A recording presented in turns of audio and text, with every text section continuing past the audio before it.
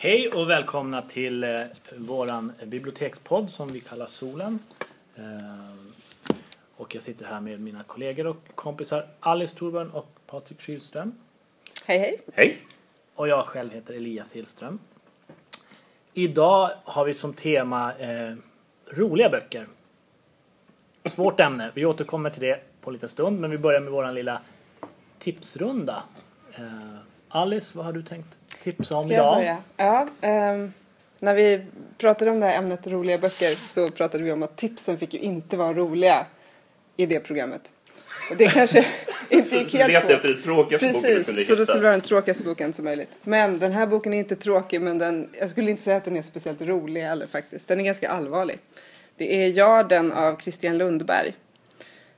Som jag läste för ett tag sedan. Den kom för några år sedan. Men Christian Lundberg skrev en artikel i DN för ett kort tag sedan som handlade om arbetsrätten. Hänger ihop med boken mycket. Precis. Den var jättebra, den artikeln. Sorgesång över arbetsrätten heter den. Och den handlar ju mycket om samma sak som Jarden. Så då kommer jag att tänka på den boken igen. Jarden, namnet är ju ett ställe i Malmö. En plats dit stora båtar kommer med olika typer av fraktgods. Bilar är det framförallt som nämns i den här boken. För Christian Lundberg är ju kulturjournalist, men han hade en period när han inte fick så mycket jobb. Och då jobbade han extra på Jarden. Tillsammans med många andra som också var tillfälligt anställda, bemanningsanställda. En del som jag tror också inte kanske har uppehållstillstånd i Sverige. Vet du bakgrunden till varför han inte fick mer journalistjobb? Har du hört den historien? Ja, men du får gärna berätta den. Jag tycker att det är en väldigt rolig historia, men många tycker att den kanske är ganska... han recenserade böcker för Helsingborgs Dagblad, tror jag det var. Och han hade mycket deadline, mycket att göra, så fick han en bunt deckare som han skulle recensera, och så var det en deckare av Britt-Marie Mattsson som han inte tyckte om, så att han gav den en dålig recension utan att ha läst den. Och den kom ut innan boken kom ut eller sånt där. Det kom fram i alla fall. Så att då fick han inte recensera på ett tag sedan. Nej, då blev han inte så populär på redaktionerna efter det.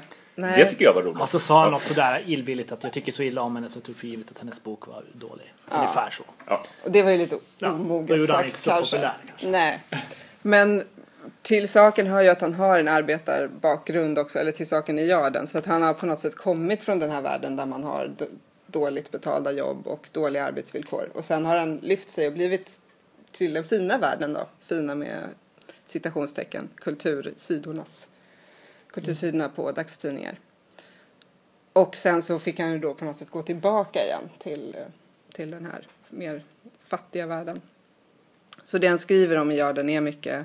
Den är en ganska poetisk bok och handlar en del om hans barndom med en mamma som hade psykiska besvär och en pappa som inte ville kännas vid honom.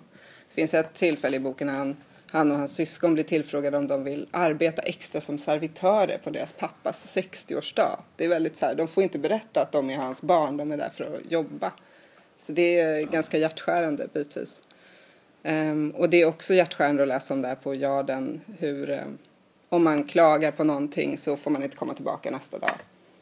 Och så alla är illojala egentligen mot varandra. Och förmännen kan sitta inne i varma hus. Medan de som jobbar ut med bilarna, de får inte sitta kvar i bilarna medan de väntar på att de ska komma och hämta dem. Utan de måste stå utanför för att det ska inte kosta så mycket för företaget helt enkelt.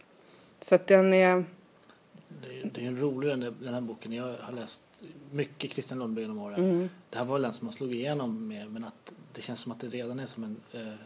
jag tycker inte att det är någon perfekt bok på något sätt, men den är komplex och den har blivit som ett begrepp. En modern klassiker tycker jag. Man pratar om Jarden-ekonomi nästan idag. För han har verkligen beskrivit det här nya. Och det där är ganska snabbt hamnat i nya ekonomin. Jag tänkte på den här artikeln, Sorgesång över arbetsrätten i Dagens Nyheter var det väl? Ja, den 28 april var det. Jag tänkte i den så beskriver han ju att, just som du sa, att en av dem som jobbar får inte komma tillbaka. Blir först inkallad till samtal och får sen inte komma tillbaka. Sen efter några dagar får de höra att det förmodligen var för att han hade råkat skrapa mot en bil, slå mot en bil. Och så nämner han då i den här artikeln att men det är ju nästan omöjligt för bilarna står så tätt så det är nästan omöjligt att inte råka skrapa mot en bil någon gång. Det är så här fruktansvärt, hela människosynen. Ja, verkligen. Och det känns som att den reproduceras också i ett system som finns där med just de här tillfälligt anställda och människor som inte kan ställa några krav på att få bättre arbetsmiljö. De är ofta inte fackligt anslutna och facket känner sig ofta inte ansvariga för dem heller. Det finns liksom ingen som tar det ansvaret. Får jag fråga, var det någon av er som såg på, det var ett morgonprogram för några veckor sedan där han blev intervjuad med anledning av sin senaste bok. Och då berättade han om just de här enkla omständigheterna som han har växt upp i. Och hur han och kompisar till honom verkligen liksom drev runt helt rotlöst och blev sexuellt utnyttjade av män. Och det var så här, man kan liksom inte ens föreställa sig att den världen finns precis bredvid vår egen värld, men den finns ju där. Ja, så jag tror att det är jag tänkte när jag läste den mycket att den är skriven på ett poetiskt språk som kanske talar till en mer beläst klass än de som oftast än de som det handlar om. Men så att den här kan på något sätt tala, samtidigt handlar det om akuta problem för. Alltså han är ju inte en så här intellektuell poet på det sättet. Han är ju väldigt tycker jag, ganska direkt. Men mycket religiösa motiv och så. Jag har inte läst någonting, men ska man börja med den? Ja, det är nog bra. Så kan man gå tillbaka till hans lyrik om man gillar den. Men jag tycker att han är nästan bäst när han i Jarden. Eller jag kan slå ett slag för innan Jarden så kom han med en serie deckare. 4 böcker som skildrar Malmö på samma sätt. Också deckare med ett visst lyrisk ton som är väldigt obehagliga och väldigt bra. Som lite bortglömda, som inte slog igenom riktigt. Men de tycker jag nästan ännu bättre än Jarden. Ja, just det. Han har gett ut handlar både... om typen en klassisk deckare, men väldigt fint skrivna. Just det, både poesideckare och sen den här som är en roman, men jag skulle ändå säga att den är lite, det är inte en rakt berättad historia utan den blandar olika tider och sådär. Ja, prata mer om Christian Lundberg någon annan gång. Ja. Patrik? Ja, nu har inte jag med mig någonting från det förlaget, men mitt tips är ett förlag. De heter Malört förlag. De ger ut väldigt snygga böcker. De ger ut 1 eller 2 böcker om året. Och hurra för ett förlag som inte har bråttom att spotta ur sig saker utan lägger ner kärlek i varenda bok som de ger ut. Vilka böcker har de kommit med? Sist kom de ut med en bok, jag kommer inte ihåg hennes namn, det var någon som har skrivit en avhandling på 50-talet tror jag det var, som handlade om varulven i svensk folktro. Just det. Och då, ganska typiskt för det här förlaget, för Malört förlag, är att de kombinerar den här boken så att om man vill så kan man få köpa en skiva samtidigt med som är ihop med boken om man önskar. Och då har de samlat in varulvssånger i folkvisa. Varulver som sjunger? Nej. Ja, som ylar. Det är sån här atonal musik. Åkte runt i de småländska skogarna. Jag har sett den där skivan. Det verkar spännande. Är det gamla? Det är gamla folkvisor och det är nyare. Så allt ifrån folkvisor till typ black metal.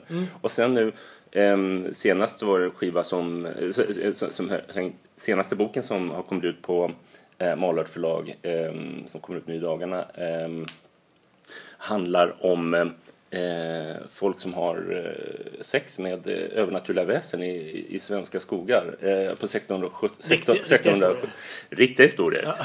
Nej, men Näcken, Djävulen, Skogsrået heter, eller rättare sagt Skogsrået, Näcken och Djävulen heter boken.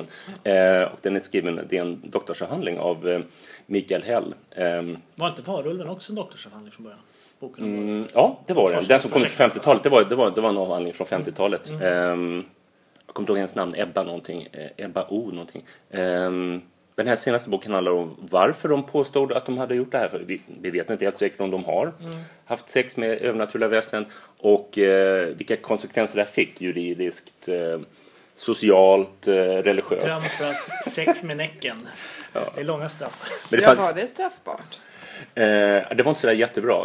Men det var också en fråga för Nu har inte jag läst boken ens, utan nu utgår jag från artiklar och sånt som jag läst om boken och för Målvärd förlags hemsida. Men det var så här att folk... det var ju också en sak för kyrkans män att ta reda på om var det en demon eller var det på något sätt vad för slags väsen. För vad slags väsen du har sex med påverkar då de juridiska följderna.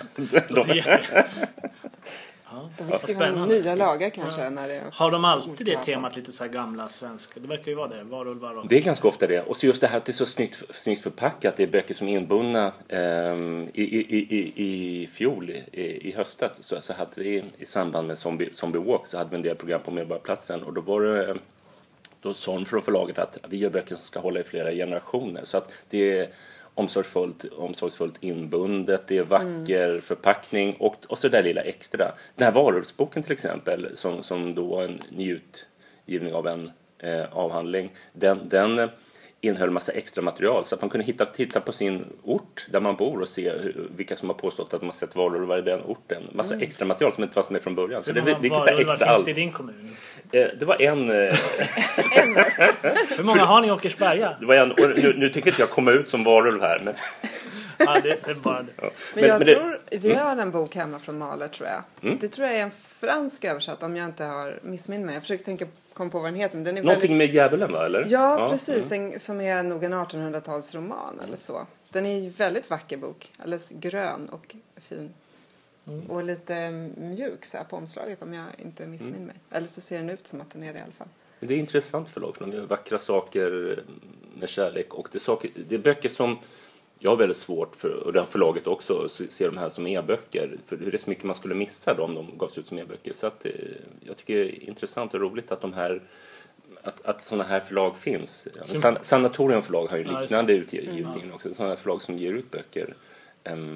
Nästan som en motrörelse, ja. Där förpackningen är liksom en del av det, eller hur? Just utseendet på boken. Ja. Också ett ämne vi får prata om i något annat avsnitt tycker jag. Absolut. Som vi säger om de flesta ämnen. Ja, men Elias, vad har du med dig? Ja, just det. Jag har ju med mig en bok som visar att även de stora förlagen kan ju oerhört fina böcker. Det här är Wahlström och Widstrand som har gett ut en maffig fin bok om William Blake av författaren eller kulturjournalisten Carl-Johan Malmberg. Stjärnan i foten heter den. Dikt och bild, bok och tanke hos William Blake. Stor, maffig, jättefin. Och jag vill egentligen tipsa om Carl-Johan Malmberg. Han är en jättebra recensent, skribent. Och han har gett ut en serie med 3 olika essäböcker. Sista hette M som kom för några år sedan. Med olika essäer om musik och litteratur främst. En del konst. Och han skriver väldigt lätt om svåra saker.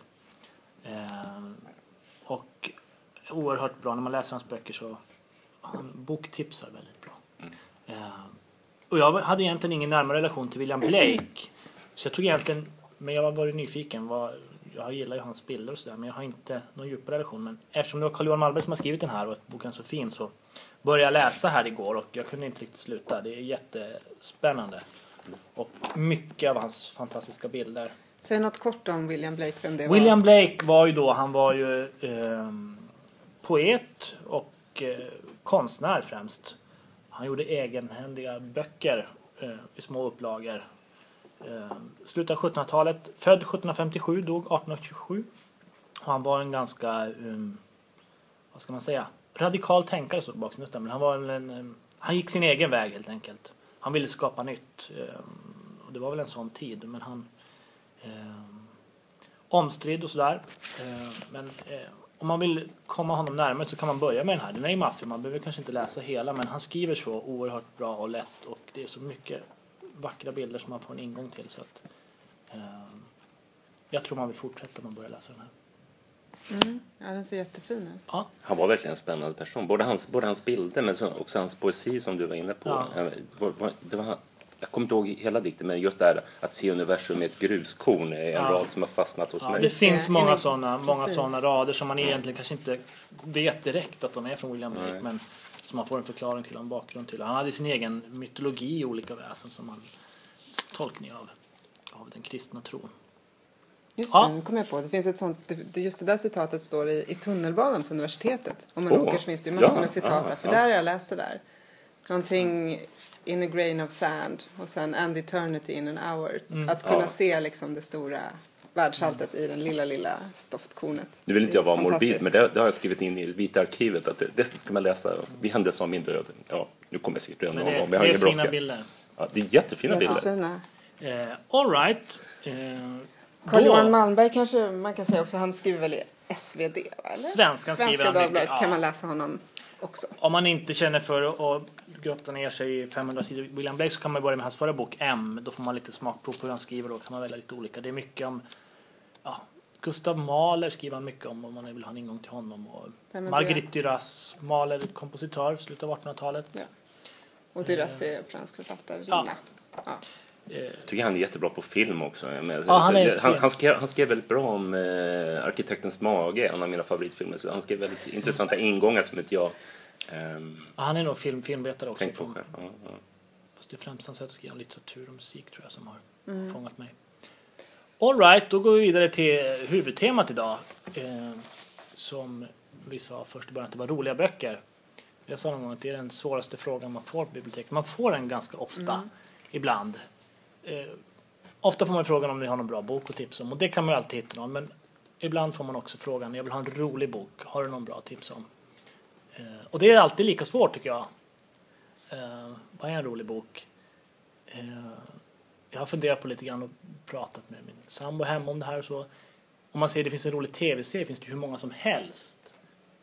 Eller roliga filmer eller också roliga serier finns det ju väldigt mycket. Men roliga romaner eller roliga skönlitterära verk, det finns ju, men det är inte lika lätt att hitta någon. Jag funderade på det, finns det någon lite där motsvarighet till Seinfeld till exempel? Det är min första fråga. Oj. Ja. Alltså någonting som är så... Som är roligt på det sättet. Ja. Det är så svårt, för vad som är roligt är så, som du varit inne på, det är så subjektivt. Alltså, om någon tycker att någonting är roligt så kommer någon annan säga, men det där är inte alls roligt. Men de flesta tycker Seinfeld är roligt. Ja. Eller Bröderna Marx, eller det Chaplin, eller det finns sånt där som nästan alla tycker är roligt. Det finns ju en författare som jag tänkte lite på som heter Erlend Loe, som är en norsk författare. Och där skulle jag nog säga att han skriver roliga böcker faktiskt. Jag har läst några stycken av dem. Och det är ju lite sådana där man sitter och skrattar medan man läser. Det är inte så vanligt annars. Jämfört med när man tittar på till exempel en film så är det ofta man kan, om det är en komedi så skrattar man ju. Det är det som är måttet på det på något sätt. Min teori om det här som jag kom fram till det är att filmer och tv-serier de ser man tillsammans med någon. Och då skrattar man ju tillsammans. Men när du sitter och läser en bok i en tysthet i biblioteket, det är inte lika lätt att brista ut ett gapskratt och titta folk och så. För att Fast det är kul. Man blir väldigt nyfiken när någon i tunnelbanan skrattar till rätt vad jag läser en bok. Det är mer att man småler. Men jag håller med Erland Loe. Jag har läst bara hans barnböcker, de här Kurt-böckerna. De är väldigt kul. Ja, precis. Kurt blir elak finns det något som heter. Den jag läste var Naiv Super, tror jag, som är hans första bok. Som är någon form av... Ja, den handlar om en ung man som lite går tillbaka i utvecklingen. Han har någon form av livskris, vilket gör att han sitter och tänker på livet och gör väldigt barnsliga saker. Han har någon sån här, ni vet sådana som barn har, där man ska banka i en cirkel i ett cirkelformat hår och en fyrkant i en han börjar ägna sig åt sådana saker. Men det är lite så han gör. Jag minns inte riktigt hur han kom fram till det, men du har ju läst något av Erlend Loe också. Absolut, jag har läst Doppler som jag tyckte var också en man som går tillbaka i utvecklingen eller väljer sin egen väg helt och hållet. En man som är ute och cyklar. Hans far har nyligen gått bort och han ramlar omkull från cykeln och slår i en sten, vaknar till och bestämmer sig för att inte gå hem igen utan bosätter sig i skogen och adopterar en älgkalv. Det är en helt underbar historia. Ja, men jag tycker den tycker jag är väldigt rolig och allvarlig också. Jag tycker många grejer som är riktigt roliga tycker jag bär på ett allvar också. Samtidigt. Jag tänkte när jag gick igenom lite bokhyllan själv igår kväll bara för att se vad hittar jag för böcker som jag tycker är roliga så blir det mera, jag betecknar det mer som någon slags absurda böcker. Och de är också på samma gång allvarliga och roliga. Men jag hittade inte så mycket böcker som... Ingen motsvarighet till Seinfeld riktigt i min bok. Eller ingen sådär som man gapskrattar åt. Nej. Det... Har ni... Men en grej... jag tror i viss mån, ibland så tror jag på det här Jung pratar om synkronicitet, att vissa grejer ligger på något magiskt sätt i tiden, att det är någon slags dimension som inte riktigt har funnits här så länge. Jag vet att det låter lite mystiskt och konstigt, men just idag i Svenska Dagbladet i morse så var det en understreckare om en artikel om humor, vad som är humor. Det var 3 definitioner som gavs på humor. En var just att det är elaka humor, att man skrattar åt någon som snubblar. Men lite ovanifrån humor. Och sen en annan humor att man skrattar för att stå ut med saker och ting. Lite grann som till exempel judisk överlevnadshumor. Gallhumor. Gallhumor, exakt. Den tredje, som jag tror är min favorit, det är att man, och som påminner om 2:an lite grann, det är att man har någonting, att man jämför hur man vill att livet ska vara jämfört med hur det är. Och det är den här diskrepansen, alltså den här skillnaden mellan hur det är och hur man skulle vilja att det var, så bildas det någon slags humor. Men det där är ju inte så, för den första där känns som att den här snubbelhumorn, den är kanske lite svår att få till i bokform. Ja, något som inte passar riktigt till litteraturen. Det känns mycket som en sak man ser. Medan den andra däremot, mer gallhumorn, finns ju i ganska mycket litteratur. Det är sant, jag försöker nu desperat att hitta någon som passar in på ettan. Kanske Pere Uber, den här av Alfred Jarry, att den är lite, men jag vet inte. Eller är det? Vad är det för bok då? Att det är en sån här väldigt absurd, väldigt surrealistisk historia som någon person som får jättestora anspråk och tror att han nästan är Gud och hittar på massa saker, utsätter sin omgivning för massa grejer. Så att jag vet inte om det är... En som brukar anses som en litterär klassiker, alltså som en av litteraturens största klassiker som anses väldigt rolig, det är Don Quixote. Är det sådär att man skrattar åt honom att han slåss mot väderkvarnarna? Nej, jag känner, alltså inte jag i alla fall, för jag känner otrolig sympati för honom och empati. Alltså, han vill ju verkligen vara... Men det är lite både och kanske. Ja, men okej, men det är lite både och. Lite så kan det nog vara. Ja. Fast jag läste den, inte hela ska jag känna, för något år sedan. Men jag vet inte om jag skrattade så jättemycket. Jag tyckte inte den var så jätterolig.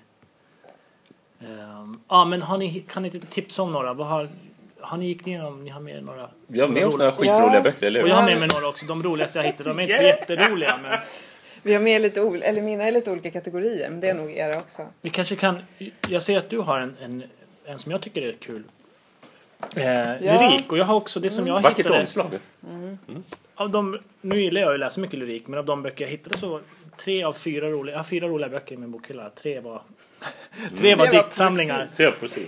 Poesi är roligt. Ja, men jag tycker nog att det är den roligaste genren. Det är lite så här, ofta folk som inte läser mycket lyrik har ju ofta den bilden av att det är svårmodiga människor i svarta kläder som röker många cigaretter och har väldigt mycket ångest som läser Bruno Köijer eller någonting. Och det stämmer ju, men det är ju... Jag tycker det stämmer inte heller. Nej, poesi rymmer ju också alla genrer om man vill på det sättet. Det kan ju handla om vad som helst. Men vad har du för några roliga poesiböcker där? Alltså, och då är det väl också mycket...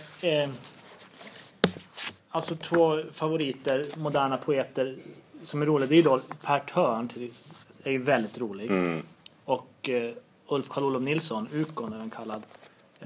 Men de är också väldigt roliga för att de gör väldigt roliga uppläsningar. Och det är då de är som allra roligast. Och då blir det ju nästan som en performance eller en stand-up eller något. Då skrattar man, hela Rönnell skrattar. Eller alla som är där på uppläsningen skrattar. Och det får man ju med sig när man läser Per Törns böcker själv sen, eller Ukons böcker. Ja, för Per Törn tänker jag nästan lite som att hela hans projekt på något sätt är roligt. För att han gör väldigt olika typer av böcker och han gör lite sån här... Att han skrev Röda rummet av August Strindberg, en sån jätteklassiker. Att han skrev den i alfabetisk ordning. Han tog alla orden och gjorde om och liksom satte dem i alfabetisk ordning. Lite som en konstprojekt nästan. Ja, och hans person är ju rolig. Därför är det roligt och hans uppläsning. Han gör väldigt roliga och väldigt bra uppläsningar. Min favoritbok av honom är nästan egentligen den första riktiga boken han kom med. Den kan vara rätt svår att få tag i idag. En kväll inbillade jag mig att jag var psykiskt sjuk. Den kom 2005. Finns också som inläst som ljudbok. Och jag håller med dig, han är verkligen jättebra när han läser sina egna texter. Är det inte, och det är ju den här som det här galna grejen, den här personen som har problem med sin med sin kontaktperson på socialkontoret. Och han har ju tagit en text rätt upp och ner i princip och bara tagit det dokumentet och sen tagit bort namn och sånt men ändå låtit dokumentet vara kvar. Och det är jätteroligt, men det är tragiskt också. Den är ju rolig att läsa, men den är ju 10-faldigt mycket roligare när man hör honom läsa. Ja, absolut. Då är det ju fantastisk litteratur. Samma den här Ukon, brukaren, som jag tror är som på många sätt är en förebild för Per Törn. Där är en av mina favoritdikter på senare år som heter Jag ville vara poet. De har gjort en fantastisk uppläsning på Poesifestivalen i Göteborg för ett antal år sedan. Jag bestämde mig för att vara poet trots att jag inte kunde skriva dikter. Den är, jag kan inte återge den, är ganska lång, men han är fantastiskt bra på många sätt. Och han är också samma absurditet. Han har olika konstiga projekt. Olika konstiga system för att skriva dikter. Honom har jag också hört en gång. Men han är jättebra. Så att, det är sant. Men poesi ska man gärna höra högt också. Ja, ofta. Eller det blir i alla fall som två helt olika saker kan det bli. Jag kan fortsätta minnas så får ni gå ut hela sen. De jag tog med sen var Ekelöf strunt som Ekelöf tycker jag han är jättesvår och han har allt. Men han har också roliga dikter. Roliga, det låter jättekonstigt att säga. Men Jag har svårt att se Ekelöf som rolig, men han kan nog vara det ibland. För att han är klurig. Att han är så här, man får de här upplevelserna. Men en poet som i alla fall är romanfattare som är fantastiskt roligt, Erik Bäckman. Jag har hans samlade dikter här och man märker när man läser dem så är ju han utan Erik Bäckman så skulle nog inte Ukon eller Per Törn finnas. Har ni läst Erik Bäckman? Nej, jag har den här Kameler-boken hemma i bokhyllan. Men han är ganska svår för han är så extremt absurd. Men man kan börja med hans första diktsamling Farstu som kom 1963. Med de berömda orden börjar med ordens näsor. Inte orden, inte det pekar på, men själva näsorna det pekar med är meningen. Man måste ha lite ingången att det är absurt så att man får, eller när man läser, eller? Ja, han är svår på många sätt, men man kan läsa lite här och där. Och han är, ja. Jag tänker att sån svår poesi kan vara just om man vågar tänka att det kan vara på ett annat sätt på något sätt, både språket och i överförd bemärkelse. Ja, det gäller inte göra sig av med sina fördomar om vad dikt och litteratur kan vara för att komma in i honom. Annars tycker man att det kan vara lätt att det här är bara svammel. Det är en känsla som kan infinna sig tror jag hos vissa. Spännande. All right. Om jag ska ta mitt poesitips då på en gång. Den är ju kanske egentligen rolig. Den är mer som jag tycker det är poesi som man blir lycklig av att läsa. Det är väldigt lycklig poesi, glad poesi. Det är Eva-Stina Byggmästar. Finlandssvensk. Ja, och det här är första delen i en trilogi som hon har gjort som är väldigt fina böcker också. De har såna här blommönster på sig. Det finns den här grön, så finns det en som är lite gul och en som är lite röd. Den här heter Men hur små poeter finns det egentligen? Och den utspelar sig i någon form av naturvärld där det finns små poeter som springer omkring med små skrivmaskiner. Jag tror de har en fabrik där de skriver på sina skrivmaskiner. Och så det är mycket, det är organiskt och det är rörigt och snurrigt, men det är också fullt med såna här liksom vackra ord. Det är mjukt och det är lövigt och det är, jag tycker hon också är fantastiskt bra. Dvärgbjörkar och solrosor och skogspromenader och hamstrar. Det låter lite sött, lite gulligt också. Det är väldigt, det är gulligt. På ett nästan provocerande sätt. Ja. Men det är sån här den poesi som känns så nyförälskad. Den är verkligen sådär, Ja, men det känns nästan lite förbjudet när man läser att man kan tillåta sig att vara just så problemfri på något sätt som den är. Fast det är ingenting man gapskattar åt. Nej, det är det inte. Man blir glad. Men man blir glad av det. Så, precis. Det är bra. Hade du någon poesi med dig? Eller? Om vi ska... Nej, jag har tyvärr ingen poesi. Om vi ska hålla oss till poesin så har jag vi byter genre då tycker jag. Ja, men då byter vi genre. Då kom fram till att poesi är den roligaste genren. Nej. Eller det finns lite poesi i den här. Alltså jag tycker Mosebacke monarki var vansinnigt roligt. Det var en tv-serie som gick på 60-talet i svensk television. När bara fanns en kanal i Sverige. Och de är så roliga för att jag samlar på Mosebacke monarkiböcker och jag är komplettist också, så jag har allting som har kommit ut, för det finns 2 böcker om Mosebacke monarki, jag har båda 2. Och den ena heter Gentlemannens årsbok, kalender från Mosebacke monarki. Jag tycker den är så rolig för att man kan ju hitta saker fortfarande idag som är viktigt, som till exempel månadens lekkamrat, Mr. Januari. Och då står Moltas, tror jag att det är Moltas Eriksson, en av de som är med i Mosebacke monarkigruppen. De som var centrala i gruppen annars, det var Hasse Alfredsson, Tage Danielsson, Helmer Bryd som spelade musik, han heter egentligen Gunnar Svensson, gjorde helgalna sånger. Till exempel ibland så försvann prickarna från skrivmaskinen, då var han tvungen att skriva jag vill kyssa dina lappar, Charlotte. Men jag tycker det är roligt med Mosebacke monarki för att den tv-serien och de här böckerna hoppar väldigt elegant mellan det är otroligt bara fåniga och det viktiga, så att månadens lekkamrat Mr. Januari är på ett sätt det är en dikt här som med skeljudet besvär de hava som till skidor ej kan stava. Till råga på allting så stavar han fel, han stavar skidor med SKJ. Och så stava då koppling till stavar som man har när man åker skidor, men sen så är han påklädd utanför Mosebacke. Det är en bild på Moltas Eriksson med skidor och full mundering. Månadens lekkamrat skulle annars då vara någon slags anknytning till porr eller någonting med lättledda kvinnor. Nu är det en påklädd man istället, så att det blir på något sätt en slags väldigt bra kommentar till lekkamrater som inte är så trevliga i annat fall. Så att ett bra sätt med att göra politisk poesi. Får jag komma med ett inpass här som är tråkigt? Ja. Nej, men att jag sa i början här att serier, det finns ju hur många roliga som helst. Alltså tecknade serier. Och att det har mycket att göra med, och även i den här boken, det är bilder, lite grann jag kommer tänka på Jan Stenmark eller någonting, de är fantastiskt absolut. roliga. Det som är, alltså det jag tänker, just bara text, en roman, det är riktigt svårt, men det är sant. Ja. Jag har faktiskt med en som jag tycker är väldigt rolig, en klassiker som är bara en roman, som är Norrtullsligan av Elin Wägner. Men som har det här också att den är väldigt allvarlig i botten. Den handlar faktiskt också om arbetsrätt, kan man säga. Fast i början av 1900-talet. Om ett gäng kvinnliga kontorister som, eftersom de inte är gifta så måste de försörja sig själva. Men samtidigt så är samhället inte inrättat efter att kvinnor ska göra det. Men den här är full med så här, just galghumor. Det är hela tiden det är en jag-person då. Hennes sätt att betrakta världen är liksom, hon driver med allting på något sätt. Men det är väldigt spetsigt och väldigt skarpt. Men väldigt roligt. Och just klassiker är intressant, för att innan jag läste den så jag har liksom aldrig tänkt att klassiker det ska vara någonting som är roligt. Men sen när jag tittade hemma så hittade jag just flera som är just klassiker som jag tycker är roliga böcker. Mästaren och Margarita och Bulgakov har jag här. Den är absurd, där kan liksom hända vad som helst.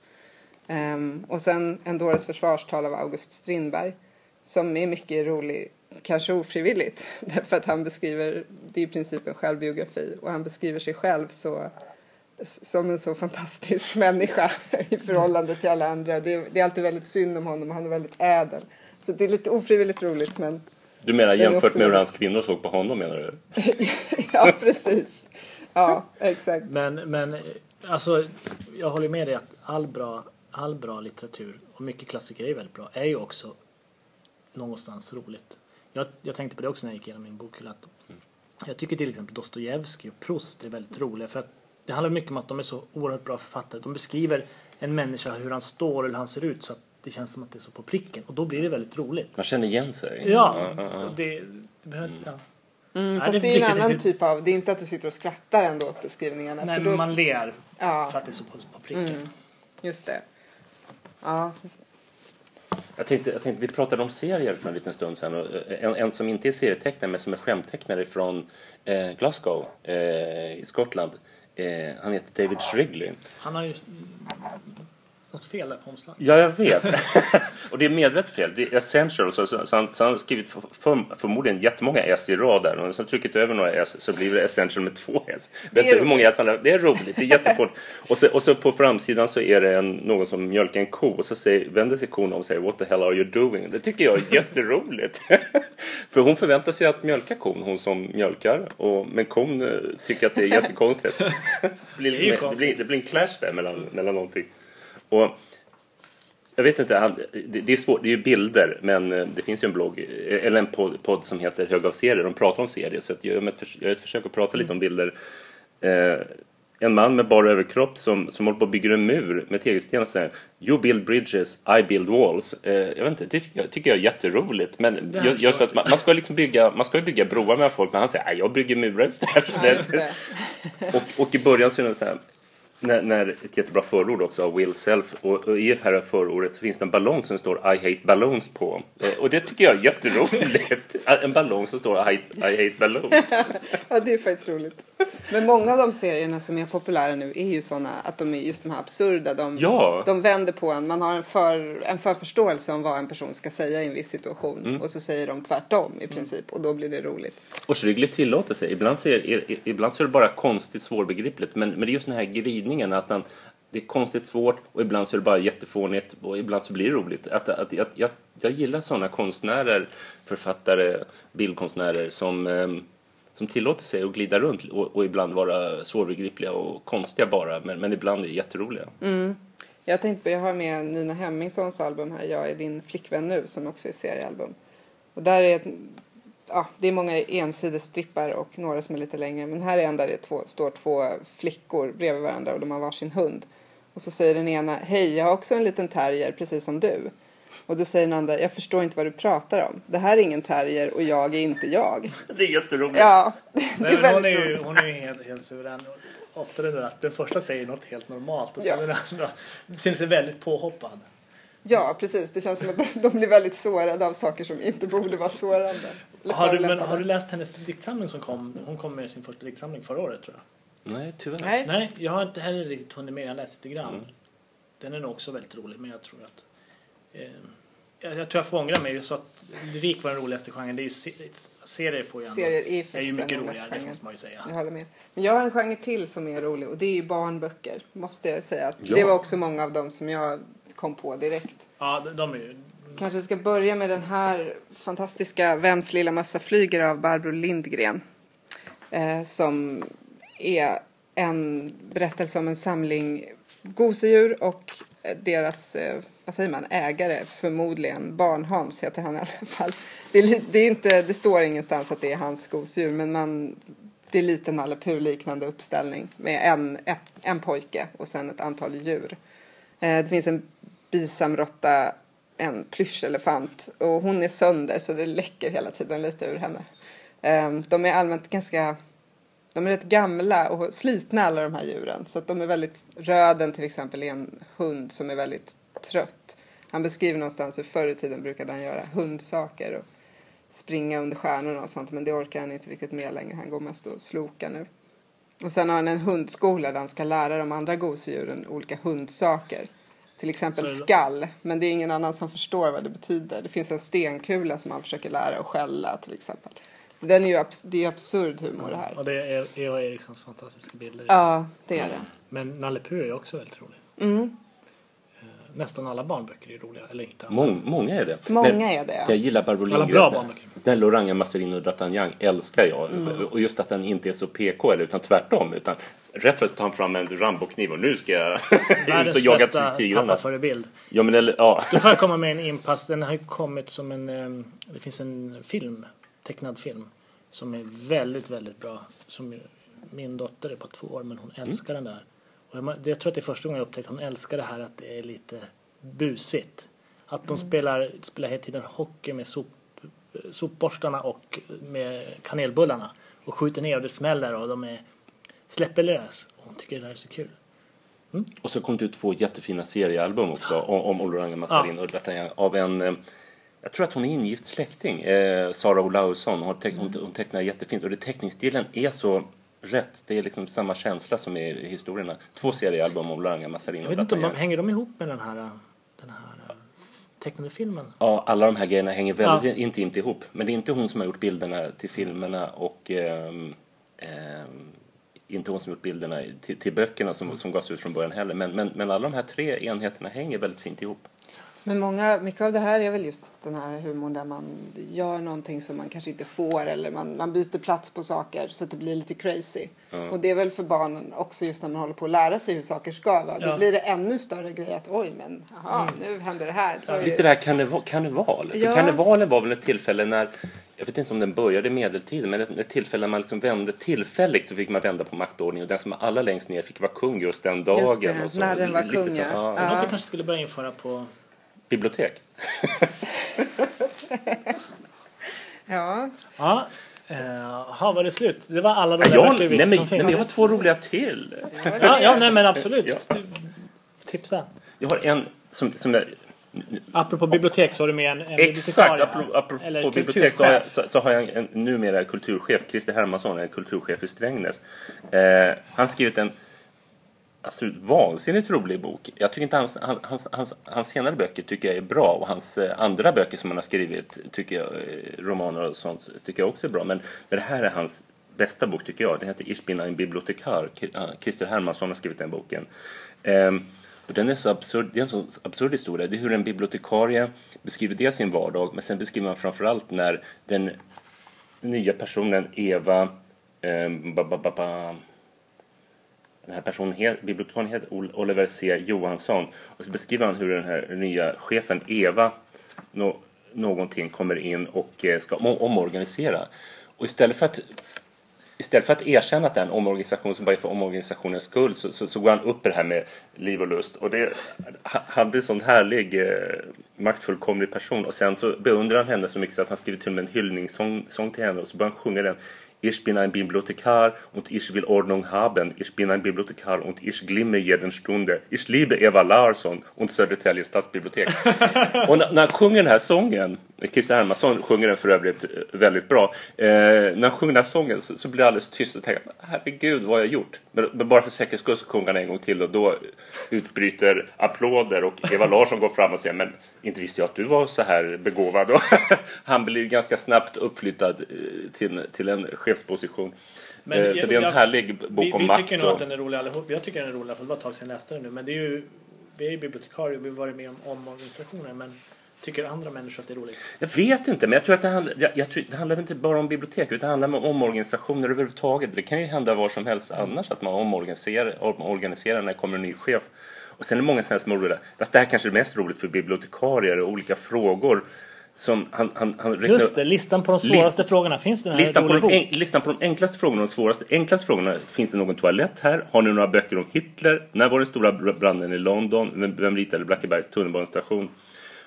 Det är några exempel på de enklaste frågorna. Några av de svåraste. Hur tar jag reda på min man är otrogen?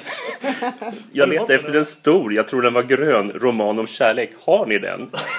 Exakt när skedde Big Bang? Var Hjalmar Bergman ständigt olycklig? Jag tycker Christer Hermansson, han är som bäst, han är helt underbart rolig. Och den här boken, Ich bin ein Bibliotekar, om man ska läsa en rolig bok så tycker jag att man kan välja den här. Det fanns ju tyska med också som faktiskt måste erkännas är väldigt roligt på något sätt. Ja, det är det på något sätt. Och det kanske också har att göra med att man förknippar ordning och reda med det. Säger så till och med den sången i den här Killing-manegen. Vi driver med tyskar. Just alltså det, ja. Det är väldigt elakt. Men Eva Larsson säger det också. Detta kulturens språk, säger hon till honom när han har sjungit också. Ja, för det är faktiskt ett sånt väldigt bildningsspråk. Ja, just i svensk tradition också, så har det ju varit det tidigare. Så det kanske har med det arvet också att göra.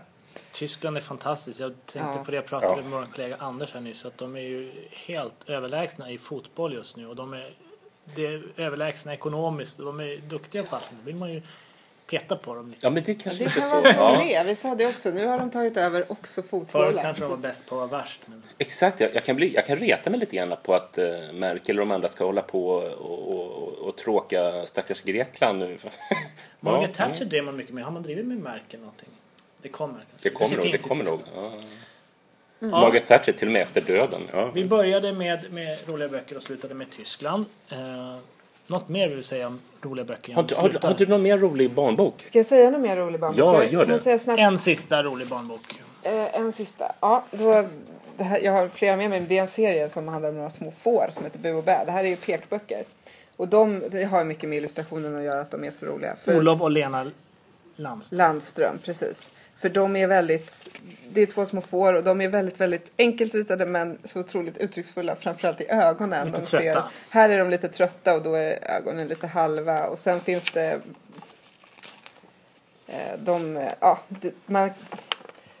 de råkar ut för olika grejer och det är sån här kortfattad text. Ska visa i en annan bok här när de ska... Den där, Kalashumar, den har vi läst. Kalashumar, ja, precis. Den som är min favorit kanske inte är med här för det är den som heter Bu och Bä städar. Men den här Bu och Bä på Kalashumar är också bra. Det finns en scen där de ska dansa. Fast det är inte riktigt så här gapflabb är det inte som Loranga, men de är väldigt... Här är det, ska vi se. Bu blir yr och så ser man... Ja, de dansar, de övar och de har en vinylgrammofonspelare här. Och då texten är ungefär så här. Det ska bli dans, Bu måste öva. Vad heter dansen? Och då försöker Bu titta på skivan som snurrar för att se vad det står för namn. Precis, och sen blir han yr och då ser man både benen skakar och ögonen flyger åt olika håll. Bilderna är roligare än texten. Bilderna är roligare. Texten är ju väldigt simpel. Ja. Den är ju enkel och om den hade varit längre hade det nog varit tråkigare tror jag. Utan just att den överlämnar saker till bilderna. Men så är det ju med bilderböcker just att de har också den där kommunikationen mellan bilder och Ska jag summera lite här så finns det hur många roliga barnböcker som helst. Hur många roliga serier som helst. Det finns mycket rolig poesi. Sen finns det några få roliga romaner men det är lite svårare. Men Christer Hermansson är ju ett jättebra tips.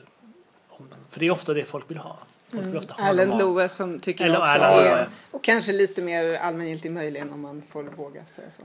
Fördomar kan vara roligt också. Jag sitter här med bok av George Mikes, inte Mike som jag trodde att han hette från början. Han var en ungrare som flyttade in till How to be an alien. Han studerade då engelsmän, britter och sen har han en massa fördomar. Bland annat så är det ett avsnitt här som är väldigt kort. Skämtteckningar. Det är skämtteckningar och text. Och så är det ett avsnitt som är Sex Life och så är det bara en varmvattenflaska. Britter har inte sexliv, de har varmvattenflaskor. det tycker jag är lite roligt. Det är roligt. Ja, men vi får avrunda där. Tack så jättemycket för att ni lyssnade. Tack Alice och Patrik. Tack. Hej hej. Tack. Hej hej. Hej.